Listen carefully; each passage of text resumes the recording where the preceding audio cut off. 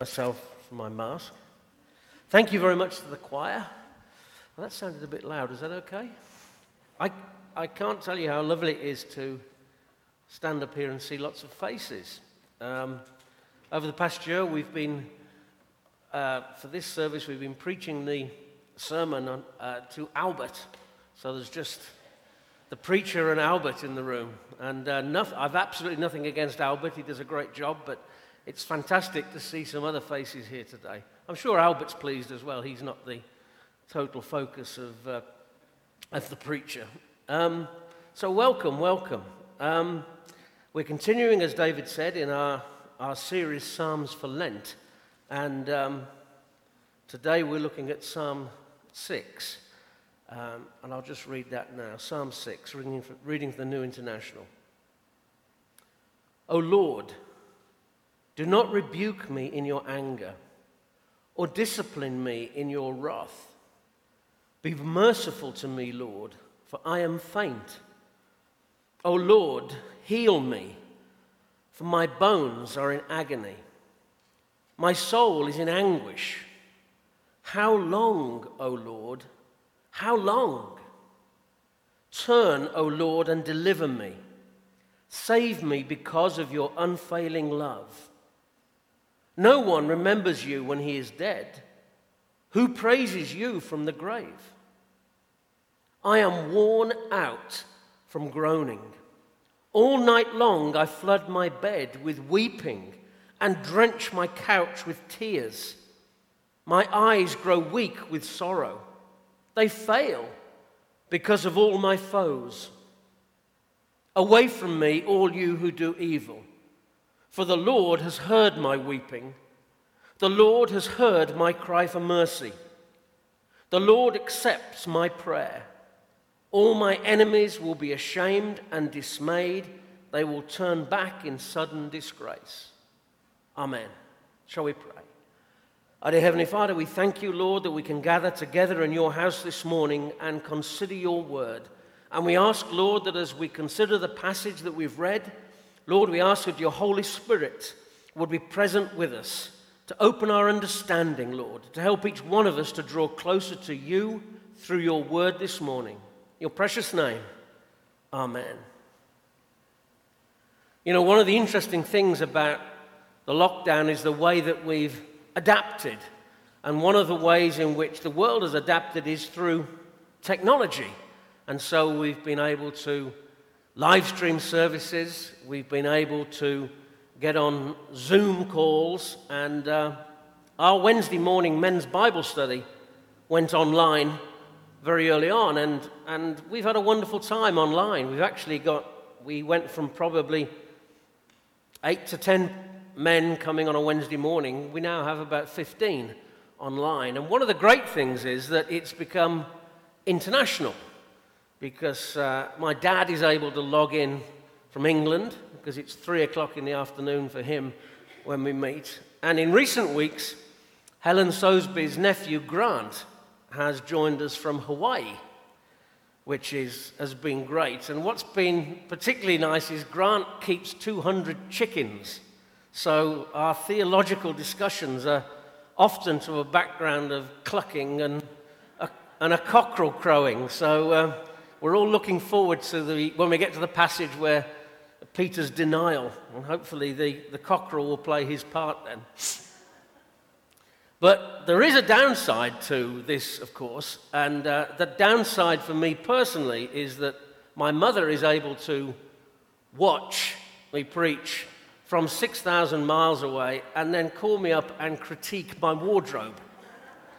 So she spoke to me a week or so ago, and she said, well, we'll be thinking about you on Sunday, but she said, what I would like to say is that the last 2 times I've seen you preach, you've worn the same jumper or sweater. And she said, and frankly, it's looking a bit tatty. So I did toy with the idea of rebelling this morning and wearing the jumper just so that it would annoy her. But Ephesians 6:1 says that you have to, as children, have to obey their parents, because that is what is right. So my only token rebellion is I think she might think these trousers are a bit lively for church. So You have to take your little victories where you can. But anyway, Psalm 6 is the psalm we're looking at today. And the title for the message today is Pray for God's Delivery. And with hindsight, I think I should perhaps have changed that title to Pray for God's Deliverance. Because delivery has become much too common a word, I think, in recent weeks, hasn't it? We get everything delivered now. We have DoorDash, we've got Uber Eats. You know, we've become used to, you know, pressing a few buttons on the phone and somebody will arrive with our food. And I have to say that what we're talking about today is far more important than ordering a fish taco. Pray for God's deliverance is probably what I would say for Psalm chapter 6. Psalm chapter 6, what is it? I mean, essentially, it is a cry for help. It's a cry to God for help. It's from the heart. And we have to look at that now, and we have to say to ourselves, what, as we read this anguished cry for help in Psalm 6, what can we learn from it? What can we take from it that would be helpful to us this morning? And I want to break that up by looking at 4 questions, really. I want to look at what can we learn from the man who wrote it? What can we learn from why he wrote it? What can we learn from the way he wrote it? And what happened when he wrote it? So let's start with that first question. What can we learn from the man who wrote this psalm? Psalm 6 is a psalm of David. It was written by King David. David was probably the greatest king that Israel ever saw.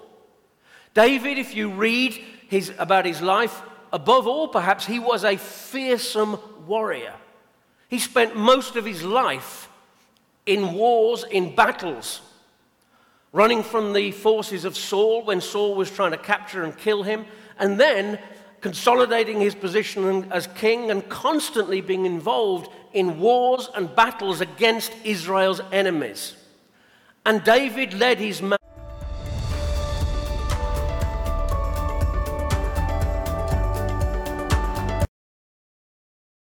So we'll come to that in a moment. That prompt was a little bit early. He was a fearsome warrior, constantly in battle. And we read that he was fierce in battle.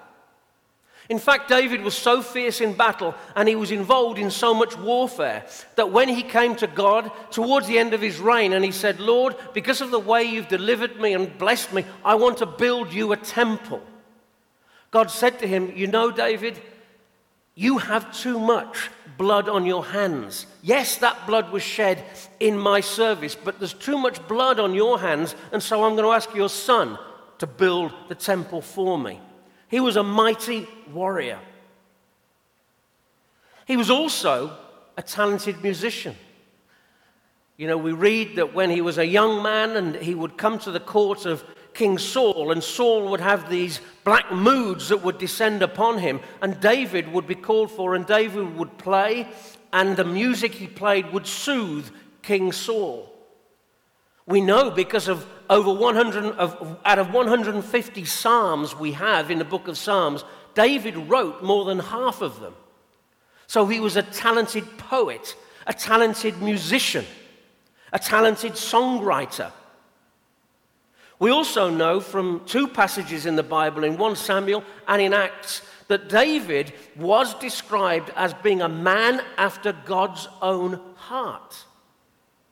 Remarkable words, though, there, that David was a man after God's own heart. So David, the man who wrote this psalm, is a true titan in Scripture, a fierce warrior, a talented musician and poet and songwriter, a man after God's own heart. That's the man who is writing this psalm. And we need to process that and understand it. Why? Because if you read these words, David, this great man, this man who after God's own heart, is writing Psalm 6 in anguish. Lord, heal me, for my bones are in agony. Be merciful to me, Lord. I am faint. I am worn out from groaning. All night long I flood my bed with weeping. I drench my couch with tears. My eyes grow weak with sorrow. This man, David, was in a desperate situation. We don't know the particular circumstances, but it was causing him distress. It was causing him to be physically ill. It was causing him to be fearful. And he's crying out to God in anguish. And in a way, because of the man that he was, the fact that he wrote this psalm is an encouragement to any of us who are currently going through a challenge or a difficulty. Because sometimes when we go through a difficulty or a time of challenge, when we're worrying about something that's keeping us up at night, we tend to sometimes think that it's because God doesn't care about us anymore, that he's turned his back on us. That if he really loved us or was interested in us, we wouldn't be going through a time of difficulty. And there are some preachers out there who will preach that if you become a Christian, your life is just a bed of roses and blessing after blessing comes your way. But any study of the Bible will tell you that the great heroes of the Bible went through difficult times. And so if you're going through a difficult time this morning or this week and you're worried or concerned about something, you don't need to feel that because that's happening that God has turned his back on you. Because this great man, who was a man after God's own heart, he was going through some stuff here. And his anguish bleeds out from the pages when we read it. You know, when Lazarus was taken sick, and his sisters, Mary and Martha, sent word to Jesus, who wasn't there, because they wanted him to come and touch Lazarus. They sent word to Jesus. They sent people to find Jesus and to tell them that Lazarus was sick. And what words did they use in John 11? They said, Lord, him whom thou lovest is sick. Jesus, someone you love, is sick. David was a man after God's own heart, and he was in a moment here of anguish where he was crying out for help. So when we go through something, when we go through a time of challenge or worry or concern, that is not because God doesn't love us. Lord, the one you love is sick. We should take that as an encouragement this morning. It sounds kind of odd, but it should be an encouragement. If you are going through a difficult time, the last thing that you should do is turn your back on God or get angry with God or stop coming to church. Because that's the way the devil tries to twist it within our hearts, that God doesn't love you. Why should you go to church? Look at the things you're having to deal with at the moment. That's not right. This man, this great man, this man who was described as a man after God's own heart, is here crying out for deliverance. That's what we learn from the man who wrote it. What can we learn from why he wrote it? Why did he write this psalm? You know, you read Psalm 6 and see how many times David mentions the fact that he's king, or mentions his throne, or mentions his soldiers, or mentions the accomplishments that he has, the things that he's done for the Lord, the victories he's won. None of that appears in this psalm. This man had enormous human resources available to him, but we don't read of any of that in this. Why did he write this? He wrote this because he realized that the only way in which he could be delivered from the challenges that he was facing was if he cried out to God for help. And even crying out for help seems counterintuitive. Particularly when you look at a mighty military man like David, who should have been able to defeat any challenge he came across. No, in Psalm chapter 6, he is in anguish and he's crying out to God and he's saying, God, I need you to intervene in my situation and deliver me, because he knows that there is no other way that he can be delivered from the situation that he's in. When we go through difficulties, when we go through times of challenge, that's how God wants us to respond. He doesn't want us to try and fix things ourselves, or use our own abilities or our own resources or our own contacts to fix our problem. He wants us to come to him. And he wants us to lay out the problem before him and ask him to deliver us. When King Hezekiah was besieged by enemy forces, he had a taunting letter from the king who was trying to overthrow Israel. And the letter was demanding that he surrender. And we read in the Bible that Hezekiah took the letter into the temple and he laid it on the ground in the temple and he prayed to God and asked God to deliver him. Now, from a purely human standpoint, that was a ridiculous thing to do. You've got a hostile army camped on your doorstep who are demanding your surrender, and you go and pray. It's not the way that the world outside these walls would react to a challenge. But this is the resource that God has given to us as Christians. When we get into a time of difficulty, a time of challenge, he doesn't want us trying to fix it ourselves. He wants us to bring it to him, lay it in front of him, and ask him to deliver us. And that's what David is doing in Psalm 6. What can we learn from the way that he wrote this psalm? You know, in sporting and athletic circles, there's an expression that says that a good athlete leaves everything on the field. What it means is that after a game, a match, a contest, you don't expect the team players to come bounding into the locker room full of energy. You want them to come limping and crawling back into the locker room because they've left everything on the field. Because you want total commitment. You don't want anything left. And as we read Psalm 6, we see that David is at that point.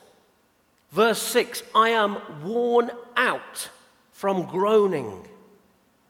Worn out from groaning. All night long I flood my bed with weeping. I drench my couch with tears. My eyes grow weak with sorrow. David is all in here in this cry to God for deliverance. This isn't one of a number of things David is doing to try and get out of the problem that he's in. He's laying everything before God in this plea. Three things we see about the way in which David wrote this. He's humble. He's humble throughout this. There's no suggestion anywhere in this psalm that David has any personal ability to get out of the situation that he's in. There's no trace of pride in this. There's no trace of dignity or even self-respect in this. David is prostrate before God. Everything is on the floor before God as he cries out for deliverance. The second thing is he's weeping. He's drenched his couch with tears. This is consuming him. And when we find ourselves in a situation where we need help, where we can't deal with whatever challenge it is that we're facing, when we come to God and we ask God to help us and to deliver us, we have to be all in when we come to him. We can't just dash off a quick 30-second prayer and move on and expect it to arrive within 10 minutes like our order from McDonald's would arrive in 10 minutes. We've got to be serious and committed and lay everything on the line and say to God, I have no other way, Lord, of dealing with this. I'm coming to you, I'm pleading with you, I'm standing on the promises in your word, and I'm asking you to help me deal with the challenge that I'm facing. The third thing, and this is interesting, is he's humble, yes. He's weeping, yes. But he's also fearful of God's anger. He says that in verse 1, "O Lord, do not rebuke me in your anger, or discipline me in your wrath." Jeremiah prays something similar as well when he says, "Don't punish me, Lord, in your anger." David understands, and Jeremiah understood, that our consequences have actions, and God will deal with us according to the way in which we live our lives. But they both wanted, they had no problem with being dealt with injustice, if you like. What they were terrified of was doing something that would make God angry. And so that's the third element. If you're facing a problem, a challenge, a difficulty today, this week, and you want God to deliver you, you've got to put everything in. You've got to be humble. You've got to be serious about your request. But also, we have to check ourselves as well to say, well, is there something going on in our lives at the moment that is capable of making God angry? Because if there is, then we need to deal with it. While we're praying, while we're asking for forgiveness, and while we're asking for deliverance, we've got to ask for forgiveness if there's anything in our life that's making God angry. We can't come to him and pray for deliverance in a duplicitous way when we know there are things we're keeping behind us. We have to be all in. Everything has to be laid before him. So we've seen what we can learn from the man who wrote it. We've seen what we can learn from why he wrote it. We've seen what we can learn from the way he wrote it. The last thing is, what happened when he wrote it? 3 things happened. The first thing is that initially, nothing happened. How do we know that? We know that because in verse 3, David said, "My soul is in anguish. How long, Lord? Lord, how long?" David had been praying for deliverance for a while. He's wrestling with God and saying, "Lord, God, please help me, deliver me. How long am I going to remain in anguish?" Because we need to remember God's timing is different to our timing. And we need to remember that as Christians, particularly in a world where, with a push of a few buttons, things can arrive at our door inside 10 minutes. And so that mindset sometimes can bleed into our Christianity and think, well, I'm going to ask God to deal with this. And we get disappointed and we get angry and we get frustrated if the problem isn't solved inside 10 minutes. If we go back to the story of Lazarus, Martha and Mary sent a message to Jesus, said, "Lord, the one who you love is sick." Their expectation was that Jesus would drop everything and come and heal Lazarus. Lazarus would recover and life would go on. But we know that when Jesus received the message, he stayed where he was for a few days. And while he was away, Lazarus died.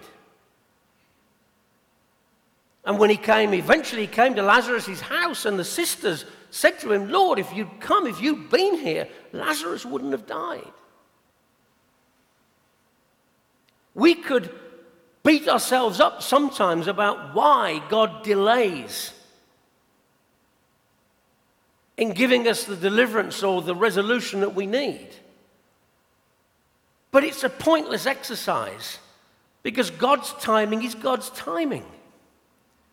And there are reasons that we can't begin to understand. I'm sure Martha and Mary could not understand why Jesus delayed, which meant that Lazarus died. But the answer, in a way, is that here we are, 2,000 or whatever years later, and we're talking about Lazarus. And we wouldn't have been, perhaps, if he'd have been healed straight away. So we don't know what our time of anxiety, what that plays into, what other consequences are going to flow from that in the way that we develop as Christians and the way that we are able to help other Christians in future who get into a similar situation. So initially, nothing happened because of God's timing. But we see that the second thing that happened is that David, after praying this prayer of deliverance, this cry for deliverance, he seems to stand up and he's suddenly infused with confidence. We see this in verse 8. Away from me, all you who do evil. Why? Because the Lord has heard my weeping. The Bible says somewhere that God keeps our tears in a bottle. When we weep, he sees and it moves him. David said, God has heard my weeping. He's heard my cry for mercy. The Lord accepts my prayer. All my enemies will be ashamed and dismayed. They will turn back in sudden disgrace. So David begins this psalm by talking about drenching his bed with tears, about his bones hurting, about anguish. And he ends this, when he's finished praying this prayer for deliverance, he stands up and he's confident. And he says, God has heard me. God is going to deal with it. All of these challenges that I am currently facing, I know God is now going to deal with. And that's the promise that is available to us this morning. Whatever it is we might be facing, if we can bring it to God in the way that David brought this challenge to God, we know that when we've brought it to him and given it to him and left it with him, he will enter in and he will deal with the things that are causing us concern. And the third thing that happens is praise and thanks. How do we know that? Because David says earlier, he says, Lord, who remembers you when he is dead? Who praises you from the grave? What he's saying to God is, I'm here and I'm alive and I want to praise you and I want to tell people what you've done for me. And so that then is the final element of how we respond. After we've prayed for God's deliverance and he's answered our prayer and he's delivered us, we have to give thanks and we have to give praise. It's not an easy thing to go through times of challenge. You know, I've had a few difficult weeks or months in the last year. And good people in this church have prayed and lifted me up. And you know, we've come through the challenges that we faced. It's not an easy thing to be unsure, to be anxious, to be fearful. But let's just remember from Psalm 6. Read it again and again and again. And follow the example of David. Give everything, put everything in front of God. Ask God to deal with it. Understand that God's timing might be different from our timing. Why do we have to go through times of challenge? I don't know. But you've got to have the rain before you see the rainbow.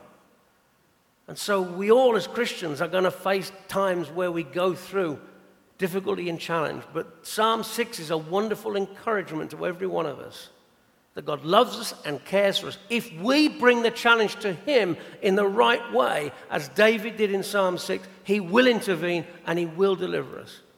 Hallelujah. What a Savior. Let's pray. Our dear Heavenly Father, we thank you because you love us so much. We can't understand why you would love us, but Lord, you do, and we thank you for that. And we say, hallelujah, what a Savior. Lord, if anyone here this morning is going through a time of anxiety or concern, I just pray, Lord, you would lead them to Psalm 6. And Lord, prompt them to come to you, to forsake everything else, Lord, but to bring the challenge to you, to lay it in front of you, and then to stand up confident and assured that you love them and care for them and will perfect that which you have started in them. In your precious name, amen.